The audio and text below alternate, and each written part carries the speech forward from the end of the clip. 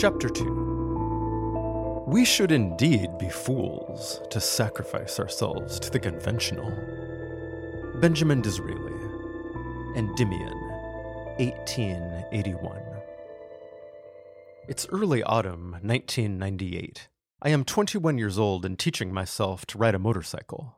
The General watches me through his open window upstairs in a dilapidated boarding house we both call home near Seattle's University District. A wispy-haired Vietnam vet, he groans loudly in frustration as I kill the engine yet again. Sputtering, it nearly topples over as acrid smoke trails from dual exhaust pipes. I coast to a halt in crisp leaves spangling brown and orange down the block. The kickstand to my 1981 Honda Magna is bent, so it must be raised up on its center support when parked. I remove my helmet, freeing the short bleach blonde mohawk underneath, then step on a metal peg below the frame, bear down, and shift rearward. This rolls the whole back end, but requires a certain technique to completely lift. Nearly 15 tries later, sweat pours down my forehead.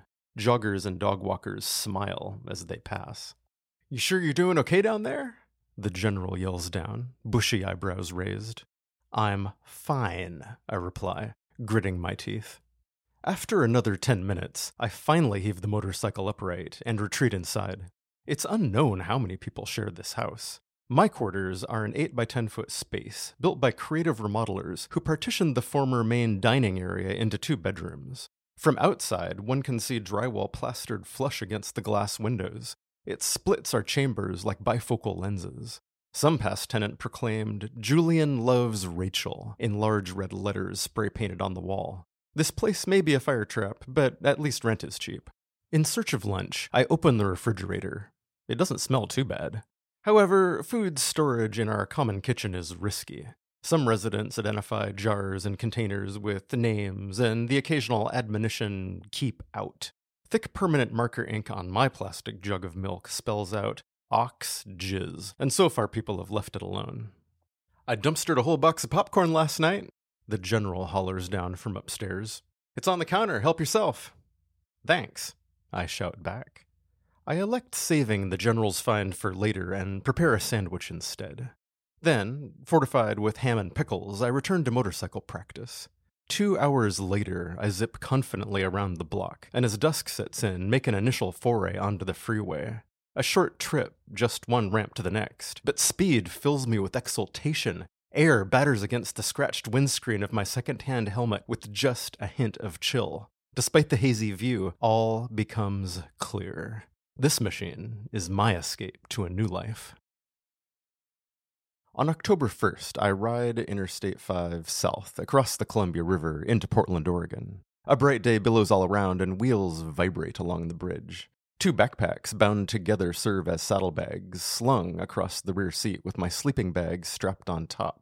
The V-twin engine roars and a brisk wind hammers against me as it rushes down the gorge, carved out by torrents over millennia. Within a few days, I move into a boarding house on the outer east side of town. Its owner, a stringy man in his late 50s, lives upstairs and rents out 3 main floor rooms. Every common area, including the bathroom, is wired with speakers dialed into a 1970s music station. At night, he turns the volume down, but in nocturnal stillness, disco and funk classics scrape along just below a whisper. One housemate, a tiny wizened man, suffers some terrible debilitating illness. His bent frame moves slowly, supported by a walker patched with duct tape. The other lodger is a woman in her early 40s named Mona, whose room faces mine. She is obese beyond morbidity, her belly suspended between thick, blotchy knees. Dark bangs from a sloppy home-dyed job frame pink cheeks that beam in pleasant welcome. After several weeks, I find work operating forklifts at an aluminum anodizing plant. The swing shift schedule runs 3:30 until 12 a.m., and one rainy Thursday night, I trudge indoors even later than usual to find Mona in the kitchen. Thunderous pops emanate from the microwave. My leather jacket is wet, and I sling it angrily over a chair. Water runs down the sleeves. Mona chuckles as I stretch and adjust my lower back. "Couldn't tell if that was my popcorn or your spine. Tough day at work? You look grim as hell." Got pulled over, just a couple blocks down the street. The police impounded my bike. I sit down and swipe a hand across my helmet visor. Don't do that, you're getting water all over the table. Sorry. I move it onto the floor. What happened? You speeding? No, not in this weather. I did cut a yellow pretty good, just enough a cop noticed and followed me. Problem is my signal lights don't work. I use hand motions, you know? Well, that's only legal during daytime, so I got pulled over for equipment failure. Mona exhales shortly. Come on, nobody gets towed for that. Well, I don't carry insurance. Plus, they noticed I don't have a motorcycle endorsement either. Oh, that's a shame. Mona taps her finger on the warped countertop. Don't get me started on Smokies. Did you know I used to be a trucker? Until last August, that's when I got fired. My boss really had it in for me. Lucky unemployment lasts a little longer. She snorts, opening the microwave door. Steam rises and a buttery aroma fills the room. Mona pours the popcorn into a large plastic bowl and points generously. Help yourself. Thanks. I take a handful. It's very salty. So, can you just pay a fee and get your bike back? I grimace. Unlikely. I don't have a title for it either. Mona slaps her forehead. Godchild, you are a mess. I sigh and look down. The helmet glistens up at me, water drying in streaks across the glossy surface. My cargo pants are soaked as well, and I wiggle damp toes inside heavy boots. Why do you cut your hair that way? Mona asks. The mohawk lays compressed sideways from sweat and helmet pressure. That's how I like it. Don't people look at you funny? Sometimes. That's their problem. Mona purses her lips. It's sure different. Of course, at your age, it's still okay to do wild stuff. I laugh. Oh yeah? How much time do I have? Until you're 25. That's a good cutoff point. Glad you'll leave me a few years' grace then. Mona cracks open a can of root beer. Don't mean to pry, but what are you doing in Portland? She takes a deep swallow. I spent all my life in Seattle. Seemed like a good time for something new. Maybe stay and work here a little while, then keep exploring. Perhaps head toward Chicago next. Mona cackles. Ha! If there's anything 10 years trekking taught me, it's avoid big cities. This town is plenty large, probably too big for my tastes. Oh, what a crazy plan. You seem like a decent kid, though. Got your nose in a book half the time I've noticed. Never been much for reading myself. That's just how I grew up. My parents kept television pretty much off limits. Literature probably raised me as much as anything else. Well, if you're not going right to sleep and want a break from all those books, the Golden Girls are on in a few minutes. Want to join me? Sorry, what's that? Mona draws herself up in horror. You've never seen the Golden Girls? Oh, this is a tragedy. What about MASH? That's right afterward. I shake my head silently. Well, there's plenty of popcorn if you want to fill some gaps in your life. She lowers her voice. Since that cheap bastard we rent from won't let us share his house phone, I got my own line put in. Seen you in the booth up the street a few times. Use mine and save a walk. Just ask, okay? I accept all her offers. Because we're both nocturnal, Mona soon invites me over to watch TV nearly every night. We sit in the dark and share snacks before the 12-inch screen as I discover a world far removed from historical monographs and antiquated novels. Next Saturday afternoon, I hear Mona's phone ring. She mumbles something, then knocks at my door and passes her cordless receiver over. Hello? The voice is fuzzy. Ross, it's James. I barely made it. Your radiator overheated and burst. I just got off the freeway. It's pretty bad. Looks like the block is cracked. I'm in a phone booth at a gas station in the Hollywood district, just off Halsey Street.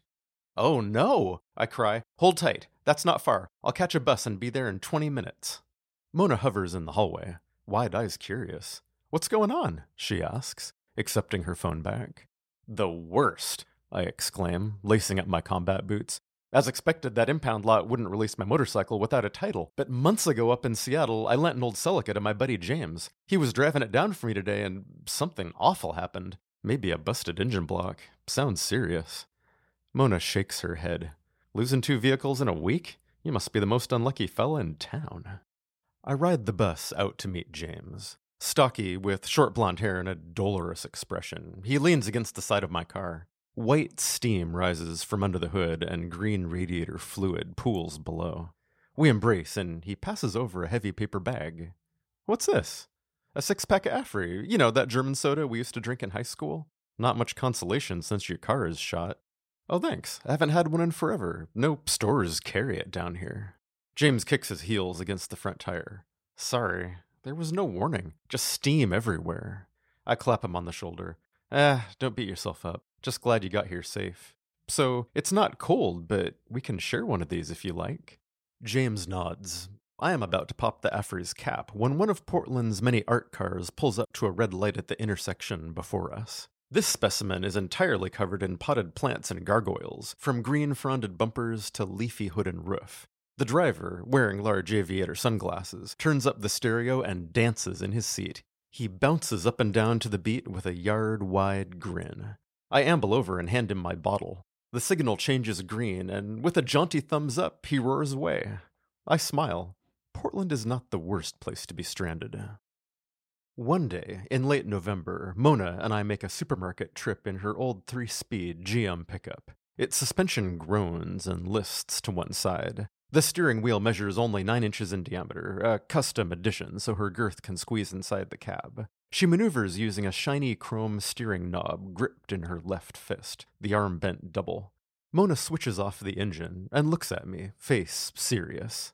I've been thinking, Ross, you and me, we spend a lot of time together and already share a bathroom and a kitchen. Why don't the two of us just get a place of our own? The only difference would be less money. I mull this over for a moment.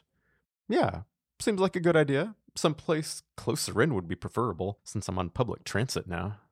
We give 1 month's notice, and at the beginning of December, rent a 2-bedroom apartment in northeast Portland, off 82nd and Gleason. Over time, I accumulate more possessions, brought back piece by piece from Seattle when friends visit. My turntable, several crates of records, a 1985 Macintosh computer, and boxes of clothes. Mona empties out a storage unit, filled before her trekking days, which contains enough furniture for our new home. She lends me an old couch that's just long enough to stretch out my bedroll. The winter continues, with Mona still on unemployment and I working at the aluminum plant, now a very long bus ride away. She attends an evangelical church out in an eastern suburb, and with few other social outlets, I occasionally come along. We often cook food together and watch television late into the night, but sometimes her gaze lingers on me, hungry and unsatisfied.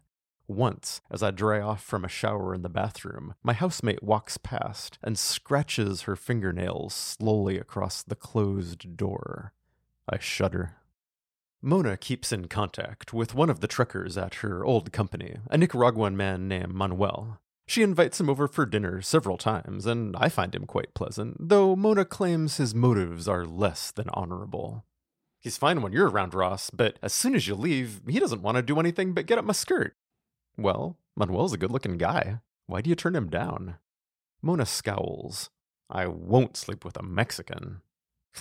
No problem. He isn't Mexican. Her eyes narrow. Whatever. I won't sleep with someone like him, though I might take a black man if he's clean. Anyway, it's still against my religion. There's just one person I'd make an exception for. Only one. I avoid her gaze and hurriedly leave the room.